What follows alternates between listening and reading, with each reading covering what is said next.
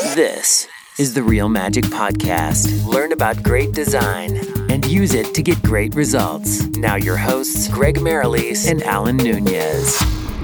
Hello, listener, and thank you for joining Greg and I today for the Real Magic Design Podcast, where we unpack our experience to help designers and business owners understand how to do amazing designs and work together to make design that is profitable. I am Alan from Pixel Partners HQ, and with me today is Greg from Studio One Designs.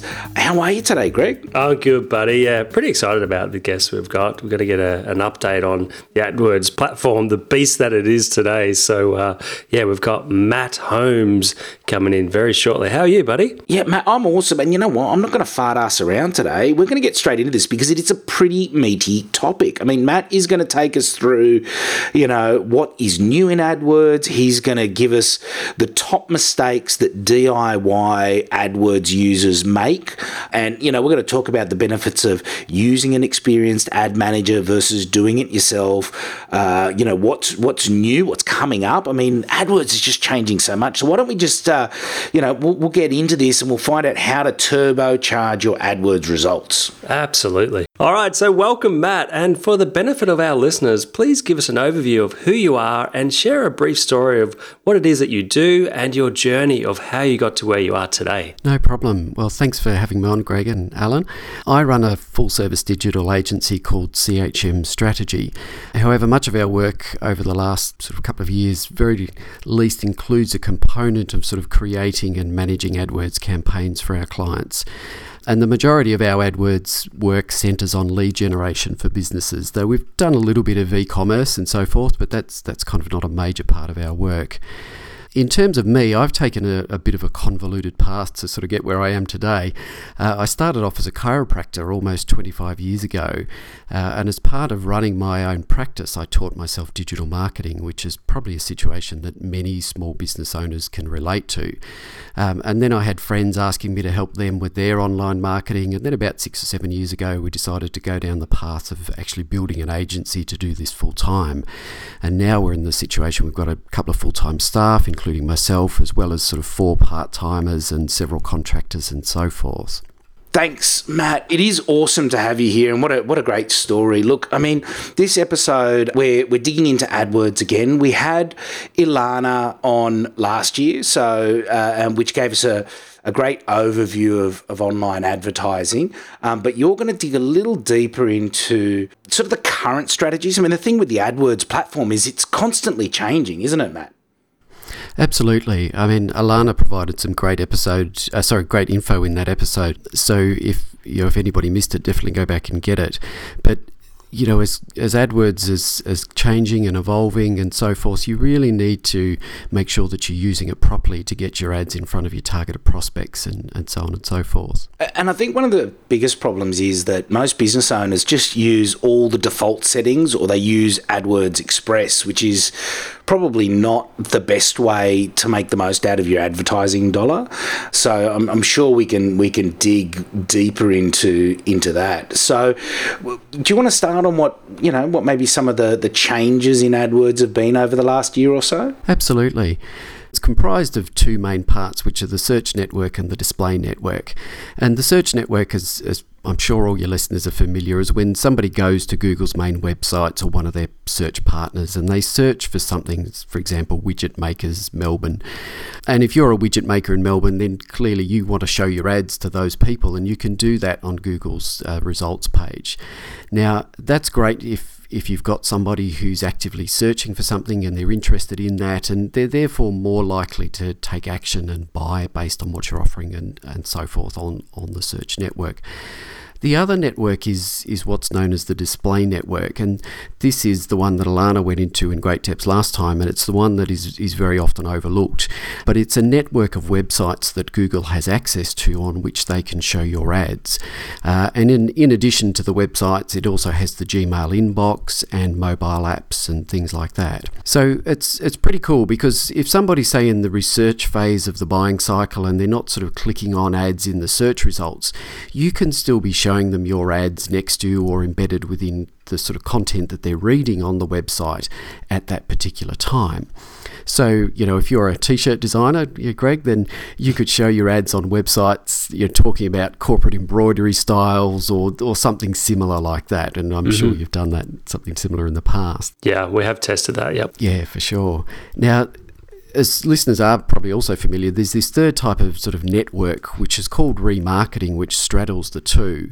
You probably know the idea that you tag people or cookie them, in inverted commas, when they come to your website, and then you show them ads on the display network.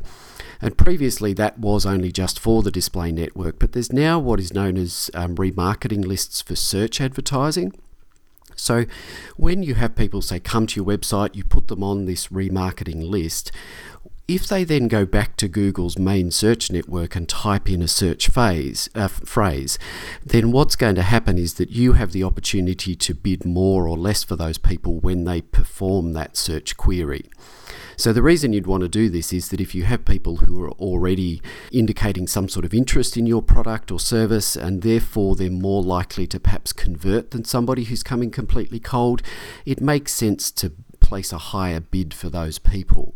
And so this is really good in the way that Google's introduced this ability for you to target those people that have already displayed an interest when they're actually searching, as opposed to just on the display network before. So that's obviously a bit of an overview of AdWords, but there is one change that I'd really like to highlight that I think has real definite here and now practical implications for the listeners, and that's the breakdown of what is known as the quality score. When you're running AdWords ads, the quality score is something that Google calculates for your different keywords based on things like your historical click-through rate, the relevance of your ads, and the quality of the landing page relative to the keyword, and a couple of other factors as well. And most importantly, your quality score determines pretty much how much you're going to pay for your clicks, so how much you're going to pay when somebody clicks on your ad, because Google likes to reward those people that are actually having useful things for its users, because the more relevant the search results, the more likely people are to come back to Google, so Google will reward you for making their search engine more relevant for people. So as a consequence, you're going to pay less for your clicks, and also you'll tend to get better ad position, as in your ads are going to show higher up the page, and you tend to get better click-through rates and so forth. So it's really getting smarter, isn't it? Yeah, it is, very much so. And one of the interesting things is that previously quality score was a bit of a black box. You never knew quite which components were dragging down a particular quality score, whether it was click-through rate or ad relevance or the landing page quality and so forth.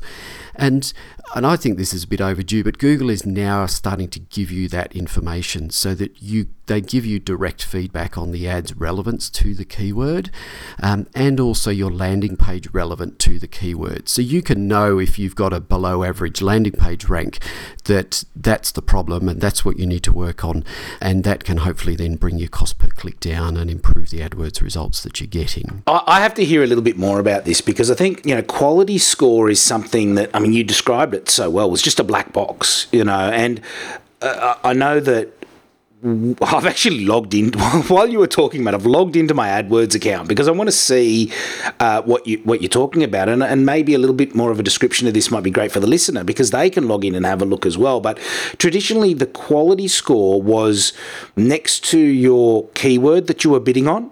That's correct. Yes. And most people assume that the main part of that relevance was if the page you were driving the people to were relevant to the customer. And there's a bunch of stuff involved in that. What keywords you have in your metadata, what content you have on the page, does it have good mix of, images, words, videos, that kind of thing, and how long do people stay on the page. But what you're saying now is that they're giving you an idea of quality score for those items broken down. Is that something you see in your AdWords account or your Google Analytics account?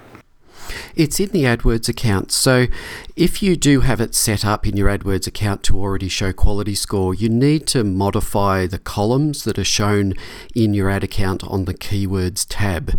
So hopefully we're not losing people here, but basically if you go into your AdWords account and along the top there's campaigns, ad groups and so on.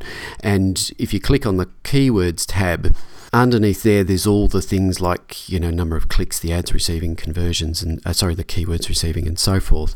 And there's a little button called columns, I think it is, or modify columns. And if you click on there, in one of the menu options, it gives you now the option to select to display those columns. So you have to dig in a little bit to actually show it up, but it's definitely worth doing that. If listeners have got any questions about how they go about doing that or whatever, they can ping me an email or ask a question in the comments, and I can perhaps give a little bit more step-by-step guide as to how to actually go about showing that in your AdWords account. I've just taken a screenshot, so I'll pop it on the episode. But it's really interesting now that it's here. I'm seeing pages that have a quality score of 8 and 9 out of 10, which is pretty good. But the ad relevance is being marked as below average, and the landing page is being marked as above average, which means there's a disconnect there. It does, yes. And I mean, who knows how Google exactly weights the algorithm for this particular part of AdWords. And yeah, I'm not exactly sure with that, because I've seen it go either way, where the landing page is not so good, but the ad relevance is good and they've had better quality scores. I have to say, in my experience, the landing page seems to be the one that is the most important, but not always, in typical Google fashion. Yeah, no, really, really interesting. I know those were just sort of tip of the iceberg here with the tips and tricks you've got, but I thought that's an interesting change, because if you don't know and you don't have that column activated, which I didn't in my AdWords account, I would never have known that was even available. So, thanks for that. At the end of the day, though, wouldn't you say that Google, they want to help you, but they're trying to make money as well. So, they're going to set things up in favour of them making more money. Is that right? Sort of, yeah. I mean, I'm sure there's Google people here listening to this. Well, there's investors on board, of course. They've got to make money for the investors. Yeah, and they want to make money. But at the end of the day, I mean, it's in their interest to make advertisers win and Google's users win and everything else. Yeah. I mean, you touched on AdWords Express before, and I'm pretty cynical about that as to whether that's much use for advertisers compared to making Google money. But certainly, they give you the opportunities within the main AdWords console. It's just you've got to know how to use them, unfortunately. Is it getting easier to use for the average user or harder? In many ways, I think it's actually getting a little bit harder. Just in that, the complexity of what Google is offering is getting much deeper, in effect. The different targeting options that they're offering now, and previously you had one quality score metric to look at, and now there's 3 that you've got to take into account. And while that's probably useful in this case, as they're splitting things up and making things more not complicated, but your ability to narrow down on things is increasing. The complexity as a necessity goes up with that. And that's why we've got you on this podcast, so you can help break it down. So that is awesome. Let's just talk about, before we get into some tips, can you share a case study example of the results that you're getting using these latest techniques? Absolutely. It's if you go in there and you set things up easily, it's fairly easy to get some pretty good results. But I mean, an example is we've just brought on board somebody whose campaigns were getting results, but they wanted to get better results than what they were getting. So we just went in and tweaked some keyword match types. So took it out of broad match and put it into more specific exact and phrase match type terms. And we broke their campaigns down into more distinct entities, because we could see that some were eating up more budget than others. And so we wanted to break those out so that we could watch those and make sure that they were doing what they were supposed to do, and did some things like refining their conversion tracking and so on, so that you could be sure that they were tracking the conversions that they wanted. And in the first couple of weeks, they had about a 350 increase in the conversions and an 82% decrease in their cost per click that they were getting. So, which just means that they can put more money into successful ads. I mean, Greg, I'm a little cynical sometimes too about Google wanting to make money, but the reality is that successful ad campaigns make more money, and I think that's one of the reasons why Google is breaking down AdWords into smaller, more concise elements. I mean, Greg, when you and I started in AdWords, there was, the search network and the display network. And now you've got in-market, you've got display select, you've got a lot more control on your display network placements. You can do search advertising based, action-based, so not just keyword-based. So if people are taking actions, you can do search network. Like, there's just so much more, and it does, for the average business owner, it adds a level of complexity. But what it does mean is that they can get, like Matt just described, they can get a much better return on their dollar if they use a good AdWords manager. Yeah, got it. Well, I was going to say one of the things that's now happening with this client is that they've freed up budget, and so we can look at other things like YouTube advertising and other display network campaigns that they weren't able to do previously because their budget was being eaten up. Yeah, and then they make more sales, so then their budget increases and they put more into AdWords. Hey, listen, Matt, what are some of the mistakes that people should try and avoid to have successful AdWords or not? I think one of the biggest problems is people think, oh, AdWords is great, I'm going to start. They put a bunch of money in there. They burn through that money really, really quickly. They don't see any results. So what kind of mistakes are people making that cause that effect? Yes, well, I mean, in answer to that, I'd say the biggest one in that scenario is that they've maybe not gone in with clear sort of objectives, or if they have, they've not really sort of thought about it and said, well, this is going to take some time for me to get it right. I mean, it's very rare that you go into any sort of sales lead generation type approach and nail it down pat. I mean, if you do SEO, it's going to take you 6 to 12 months minimum. If you do content marketing and outreach and all this type of things, all those things are going to take time for you to refine that funnel. And it's exactly the same with AdWords. You have to be prepared to allocate some budget and know how you're going to test and refine it in order to get that. Beyond that, I kind of break it down into three things in that they kind of make mistakes outside of AdWords. They make mistakes actually in the AdWords platform, and then they make mistakes after the people have left the AdWords platform. And so maybe if I'll break it up like that. I mean, the first one, and you guys have covered this so many times in your podcasts previously, but not knowing who your target market is, what their problems are, what they want, and what really motivates them to buy. Is it a fear, or is it seeking a benefit, and exactly what type of benefit is? Do they want the ego strokes of this particular thing? Do they want do they have a desperate need in their business that they need this particular thing, or whatever? So how would they find that out if they don't have that information? Well, that's really going to be just sort of general customer research. So they need to know and create an avatar for the particular client. So you'd kind of be hoping that if somebody is in business, that they have a bit of an idea about the types of people that are sort of looking for their particular products. But they should really take that a step further and actually think about other aspects of that person. So, for example, with quite a number of our health clients, we sort of market ADHD type treatments.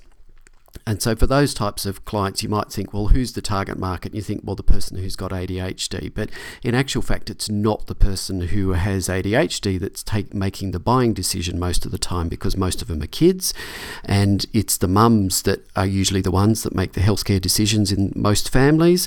And so they really should be targeting their advertising towards mums of certain demographics, certain income levels or family income levels, because most of these clinics are private clinics, and so if people can't afford the treatment and so forth. So they really need to take a step back and actually think about, who's making the buying decision, what's motivating it, what motivates a mum to take action to treat her child's ADHD because a lot of our people use sort of more natural approaches in inverted commas. So this type of mum is somebody who doesn't want to have somebody put their kids on medication, for example. So they're after a more natural approach. And so you need to answer that. And then they've got fears about the fact, well, if I don't put my kid on medication, is my kid going to go backwards, and are they going to miss out at school? And how are you going to make sure that doesn't occur?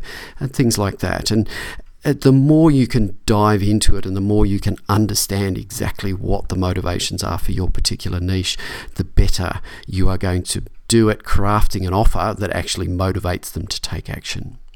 And just on that too, I know there's people out there going, oh, but I'm business to business and I deal with anybody who's in business, or I deal with all consumers. Well, that's all good and fine, but what you can then do is break it down and profile smaller groups and then target your advertising to each of those smaller groups so it's relevant. So, if you're a business-to-business service and you sell, I don't know, manila folders and say, well, I deal with everybody in business, you could set up an ad campaign for tradies and why a manila folder is good for tradies to store all their quotes in, and then a different one for accountants and professionals and so on. So, it's even if you have a very broad market, you can still create these target avatars. You just have to put the time, effort, and energy into it. Absolutely. And if you've only got a small amount of time to do this, which, as a business owner, you could argue that this is probably one of your primary things you should be doing. But, if you're fighting fires in your business, then pick the couple that are making up the most sales within your business and the ones that generate you the best return, and do those first, and then just send the rest of them to a generic thing until you get time to sort that out. But really go for those ones that are most valuable for your business first. It's all about testing, isn't it? So what mistakes do you see inside AdWords? Well, the biggest one, and we've touched on this twice already, is that going into the default or using the default AdWords Express option. Again, another one of our health clients, he does acupuncture. He's a chiropractor and he does acupuncture. So he doesn't do normal acupuncture, he just does a bit of acupuncture for back pain and things like that. And so what he did was he went with the AdWords Express to start with because he didn't know any better. And they had him targeting people who were seeking treatment for menopause treatments with acupuncture and period pain and things like that.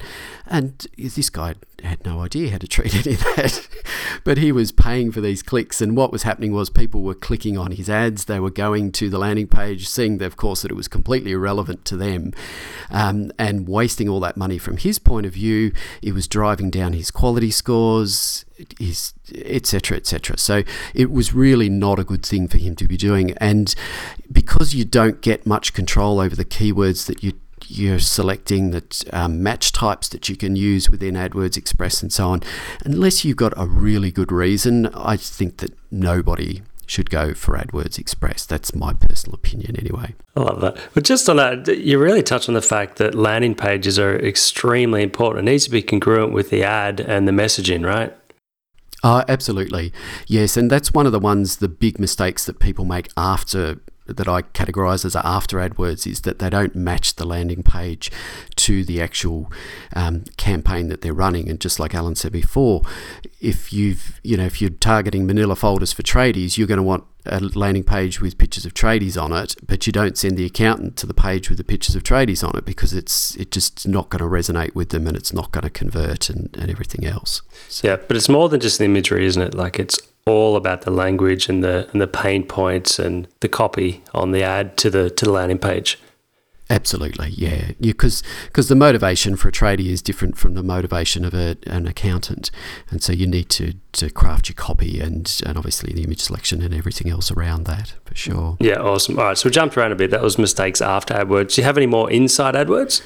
Yes, one of the biggies that I see is that when people actually set up their campaigns, particularly when they're creating search network campaigns, the default option is that Google will include the display network in that search campaign, and that's a really bad idea most of the time. Probably the biggest reason is that it dilutes your click-through rate. And so click-through rate being a component of quality score is that it's going to affect your quality score and so forth. And the targeting options on the display network are going to be linked in with the search campaign, and so you don't have the proper control that you should get with a normal display campaign and so forth. So I would always recommend to people that they separate out a search and display campaign when they do it. So when you're actually going through the setup stages for the campaign, you'll see the option and it will say search with display select. And then what you want to do is you want to untick the display network part of it and just have it search network only. So they set that up like that as default, do they? Yeah, they will default it to include the display network, and you want to turn that off. Yeah. Yeah. And I think too, an ad for the search network is vastly different to an ad for the display network. I mean, just for the listener so that they understand, the search network is when somebody is typing in a keyword, so that they're actively looking. They're looking for something. So you write your ad for that person who is looking for whatever they've typed in. Whereas the display network is interruptive marketing, a little bit like press ads in a newspaper. As you're flicking through reading the articles, if you're reading the business section and there's a full page ad for the best accounting service in Australia, that's interruptive, but it might get your attention. But it's different. Somebody's not reading the business section of the newspaper specifically looking for an accountant. Does that make sense? Absolutely. That's a really good way of summarising it, for sure. And what other mistakes do they make within AdWords, or are we done on that bit? Well, the other one is, which we've kind of touched on before with when we were talking about quality score, is not matching keywords properly with the ads. So this is when you have people who have 100 keywords within one ad group and they've got this really generic ad that doesn't match up with the keywords. And so you have people that are searching for something different and the ads that are showing are not quite so relevant, and so that then drives down their click-through rate and they pay more cost per click and things like that. So I would recommend having smaller ad groups, depending on the size of the market that you're going after. If you're going after very big or high volume type keywords, you really should be putting a single keyword into a ad group and targeting the ad directly to that keyword. Whereas if you're going after some that are, say, smaller volume, you may have your 5 or 10 that are fairly closely related and group those into an ad group and then target the ad specifically to those and then send those on to a quite dedicated or certainly a relevant landing page for that particular ad copy and so forth. And part of that also is making sure that your keyword selection is matching the buying cycle. So, if you've got somebody who's in a research phase of the buying cycle or the buying stages, you don't necessarily be wanting to show them buy type ads. You want to probably be trying to show them your ads that, click here to read more about this particular product or get more information or learn which is the best product to answer X problem or so on. Whereas if you've got people who are including things like buy widgets now, send them straight to your purchase page. Make sure that you're targeting the correct phase correctly. I was just going to say that it really depends on that where they're at in the cycle, because I know for a fact that in e-commerce, if you send people to what, say, Ezra Firestone, e-commerce guru, calls a pre-selling page, it's essentially educating people. Essentially sending people to a blog post, educating people, pre-selling them on the solution to their problem being the actual product. So that would be like an in-post ad that converts really well because you've pre-educated them before you send them to a product page. And look, I was going to say too that this strategy is super, super powerful, and it is probably one of the best reasons to use an ad manager, because I can tell you from personal experience that sitting there with the basic user interface and setting up one ad group per keyword is quite a cumbersome job. But ad managers who have high-level accounts with Google also have a bunch of tools that allow them to do this sort of large volume setup a lot easier than it would be for the average business user.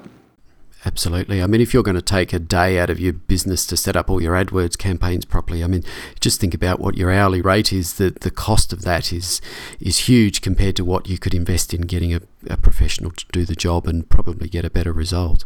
Yeah, and in a day you might get 10 or 15 done, and in the equivalent amount of time that an ad manager can do it, they could probably get double or triple that live and also set up correctly, because I guarantee you, trying to do this yourself, if you're getting started, is great, but the moment you have the budget, I suggest getting an ad manager in. I couldn't agree more. And we'll ask where people can contact you later for this, Matt. But for now, the fact that you're giving your time up to educate and you put a lot of effort into this, we really appreciate it. I'm sure the listeners do. And, this is the type of value you get when you hire somebody like Matt. So, by all means, at the end of this, we're going to give Matt's details and reach out to him if you've got any questions. He'd love to help. But so what about for people that do want to do it themselves, Matt? Like, can we now take a look under the hood to see your secret weapon ninja tricks and any sort of hidden features and hacks that will catapult results for our listeners? Yeah, so there's a couple of sort of hidden tricks or hidden features that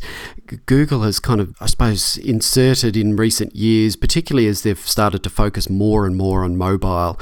And these ones are probably more for local businesses who have actually got an office and they're trying to get people to actually come into the business, but still can be relevant in other ways. And that's some of the features around mobile targeting. So what you can now do in Google is that depending on where the person is located with their mobile phone, you can actually bid more for people or less for people accordingly. So if you're running a cake store in a particular high street and you want to target people located within, say, a mile or two of where you are, you can adjust your bids on Google to pay more for those people because they're clearly worth more to your business than somebody who's located on the opposite side of the city, because the chances of them actually coming in and purchasing a cake from you are much higher. So you definitely want to take advantage of that. Another thing with mobile is that make sure that you set up call extensions. So this is where people can actually call you directly from the ad. They don't even have to actually go to your website. And Google will track the conversion for you. They'll tell you how long the how long the call went for and so on, so you can track your metrics as to whether or not these are converting and so on. How does that work? Do they give you your own number? What you do is you put your phone number into their platform, but of course, because it's actually calling direct from the Google search engine results on the page, the exact specifics of it I don't know, but I'm assuming what they're doing is they're tracking it via another number. So someone's going to click that, it directly calls and then routes through to your number. So if they click to call, it records a bit. What if somebody just reads it and punches it into their phone? Well, it's actually a button. It's not actually the number. There you go. Right, Yeah. understood. Yep. Yeah, so that's going to be the difference. I mean, if you are sending people to a landing page where you'd like to actually be tracking conversions of how many people just type in the number, then that's when you start getting into using call tracking numbers and so on. And then you can be recording calls and finding out how long they're going for and, eavesdropping on your staff and making sure they're doing the job right and all this type of stuff as well. So So that's where you'd have a unique number for that ad. Yes, you can do, and you can set it up that it will just allocate it depending on where the person's coming from and so forth. So you can get very that makes sense. targeted. And the other one is demographic targeting. Google has got better with their demographic targeting than what they were. So you may want to be sort of setting things up so that you're targeting people by age range when you're actually setting up the ad campaigns, particularly for display network campaigns. One thing you still need to be careful of is, though, that unless somebody's logged into their Google account, they will fall into what Google calls the unknown bracket.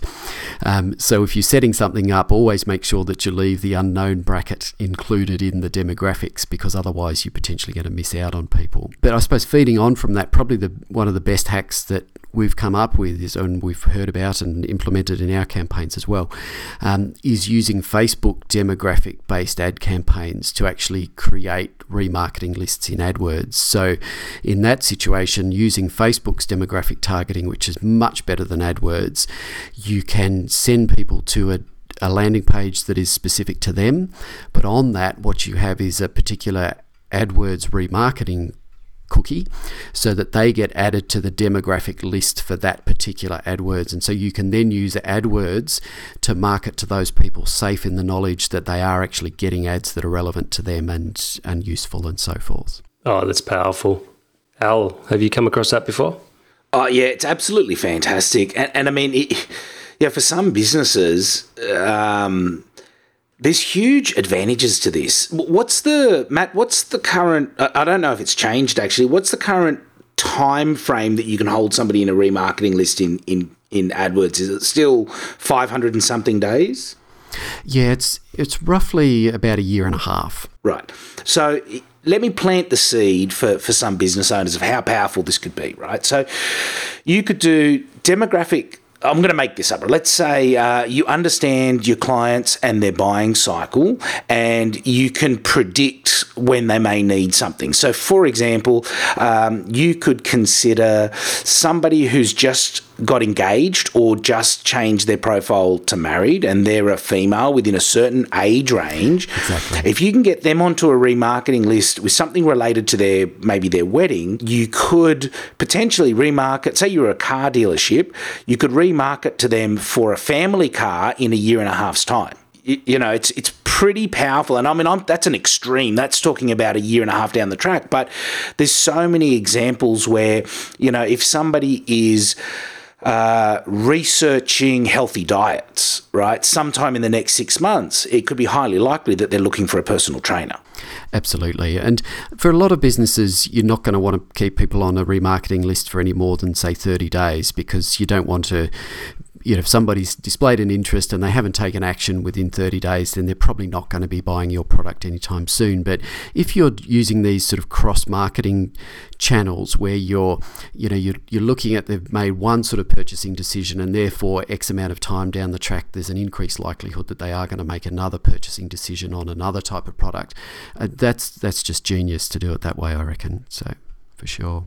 Yeah, absolutely. And I mean, those were two examples that were really sort of outside the box and way, way down the track. But I guess this comes down to knowing your target market, understanding where they're coming from, and then where they're heading to. The other thing too is it's a great way. I mean, there's the common analogy of building your business. There's 3 ways to do it. You can get more clients, you can get them to buy more often, or you can have them buy at a higher price, right? But the idea to get them to buy more often, if you can break them down into demographics and then get them into a remarketing list, you've potentially got a year and a half that you could then pop an upsell in front of them, knowing what they've purchased from you, knowing what their demographic is, and have it, super, super targeted, and get that second component, buying more often, really, really easily. Absolutely, and you clearly should be setting up different remarketing lists for people who have displayed an interest and not purchased, and displayed an interest and purchased, and gone on to buy X products afterwards, and so forth, so that you're not showing the wrong ads to the wrong people. The real challenge with this, though, comes in is volume, and if you're not doing enough volume through these, then you won't end up with enough people on your remarketing lists to be able to actually do this degree of targeting. So it depends on the size of your business and the volume of people that you're running through it, and so forth. But for a lot of businesses, this can work extremely well. So what do you think? I mean, you talked about demographic targeting in Facebook, and my apologies to the listener, this episode's going a little longer than normal, but I've got a question for you. Let's say you have not a remarketing list, but an actual database of people who've purchased, and it may be fairly small. What do you think about using things like the Facebook lookalike campaigns to then drive people that are similar to your buyers to a landing page, and then have the opportunity to remarket to them? Or is that just going too far outside for the average small business owner? No, I don't think it is. It depends on your market. Again, I mean, if you're trying to do lookalike audiences, then, if you're just doing a geographic area, a couple of suburbs in a particular city, then you can't really do lookalike audiences because they're national. But if you are a national business, then absolutely take advantage of that and look at all the cross-platform opportunities that exist out there, particularly between the two biggies of Facebook and Adwords. And you can get really funky with some of the stuff that you do and creating options and so on. Man, that's incredible how smart it is. And obviously, they're just going to keep getting smarter. So are there any new features coming out like this year or in the near future?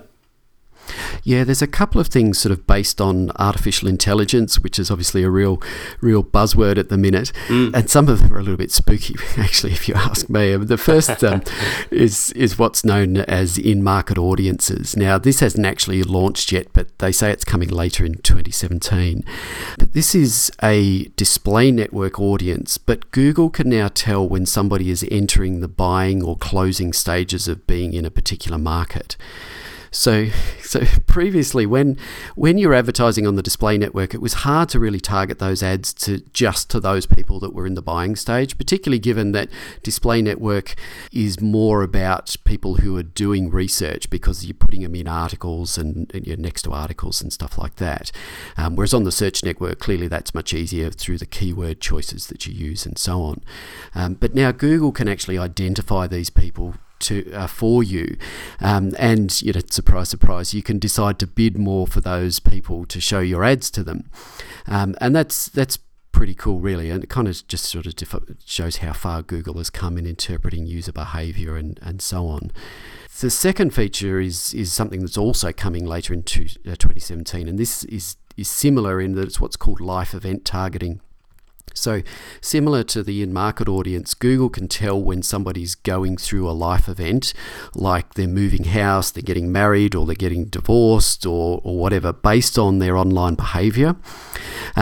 So you're soon going to be able to target people based on that. So, you may well not have many house insurance providers in the podcast audience, but, maybe you've got small florists who could use this to target people for things like wedding flowers and so on and so forth. In-market has been phenomenal. I mean, it amazes me how right Google actually get this, and the fact that they're expanding on that and releasing new things is pretty amazing for the advertisers.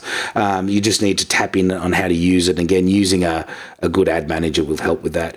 Look, Matt, that's been absolutely awesome. Do you want to just tell the listener, if they want to discover more about you or your business, how they might connect with you? Yeah, for sure. I mean, what we've done is we have an AdWords audit tool that we use, and we're going to make that available to listeners of The Real Magic. So if they want to go to chmstrategy.com, that's C for Charlie, H for Hotel, M for Mother, strategy.com/The Real Magic. Basically, there's a service there that will perform an audit of your AdWords account and will give you feedback on how you can improve the results that you're getting. They just have to sign into their AdWords account and allow the tool access, and it will go through and give them a report and give them some hints and so on about how they could be getting better results. Alternatively, if they've just got some questions they want to ask me, by all means, pop along to our website, or just leave a question in the comment section of this episode, and I'll be sure to pop back and answer it. That's awesome. Thank you so much for that, Matt. That's we'll link to that in the show notes as well, and a link to your website, which is chmstrategy.com. But wow, incredible knowledge that you've shared here. I appreciate it. Alan appreciates it, and I'm sure our listener appreciates it. So once again, thanks for being on our podcast. No problem. Thank you very much. Oh, Greg, wasn't that fantastic having Matt here today? Mate, let's wrap this up with a couple of killer tips. What's your killer tip out of this episode? Hire an ad expert.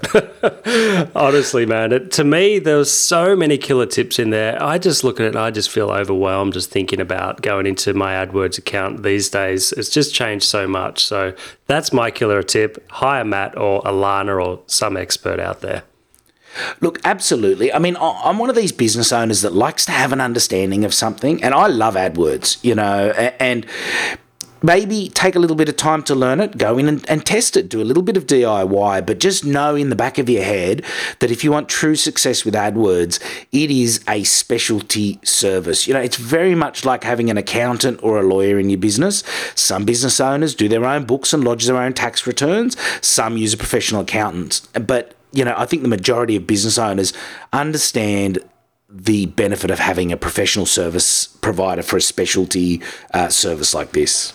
Absolutely. I mean, you know, even with design, you can use your neighbour's daughter's, auntie's friend to get a design. But if you use a professional, you're going to get a much better job. So it's the same with AdWords. Absolutely. Listener, thank you for joining us today on The Real Magic. We'll catch you on the next episode. If you like this episode or if you have any questions for Matt, post them below this episode on our website and he will definitely answer those. And we look forward to seeing you on the next episode. See you, listener. See you, Greg. Thanks for listening. See you, buddy.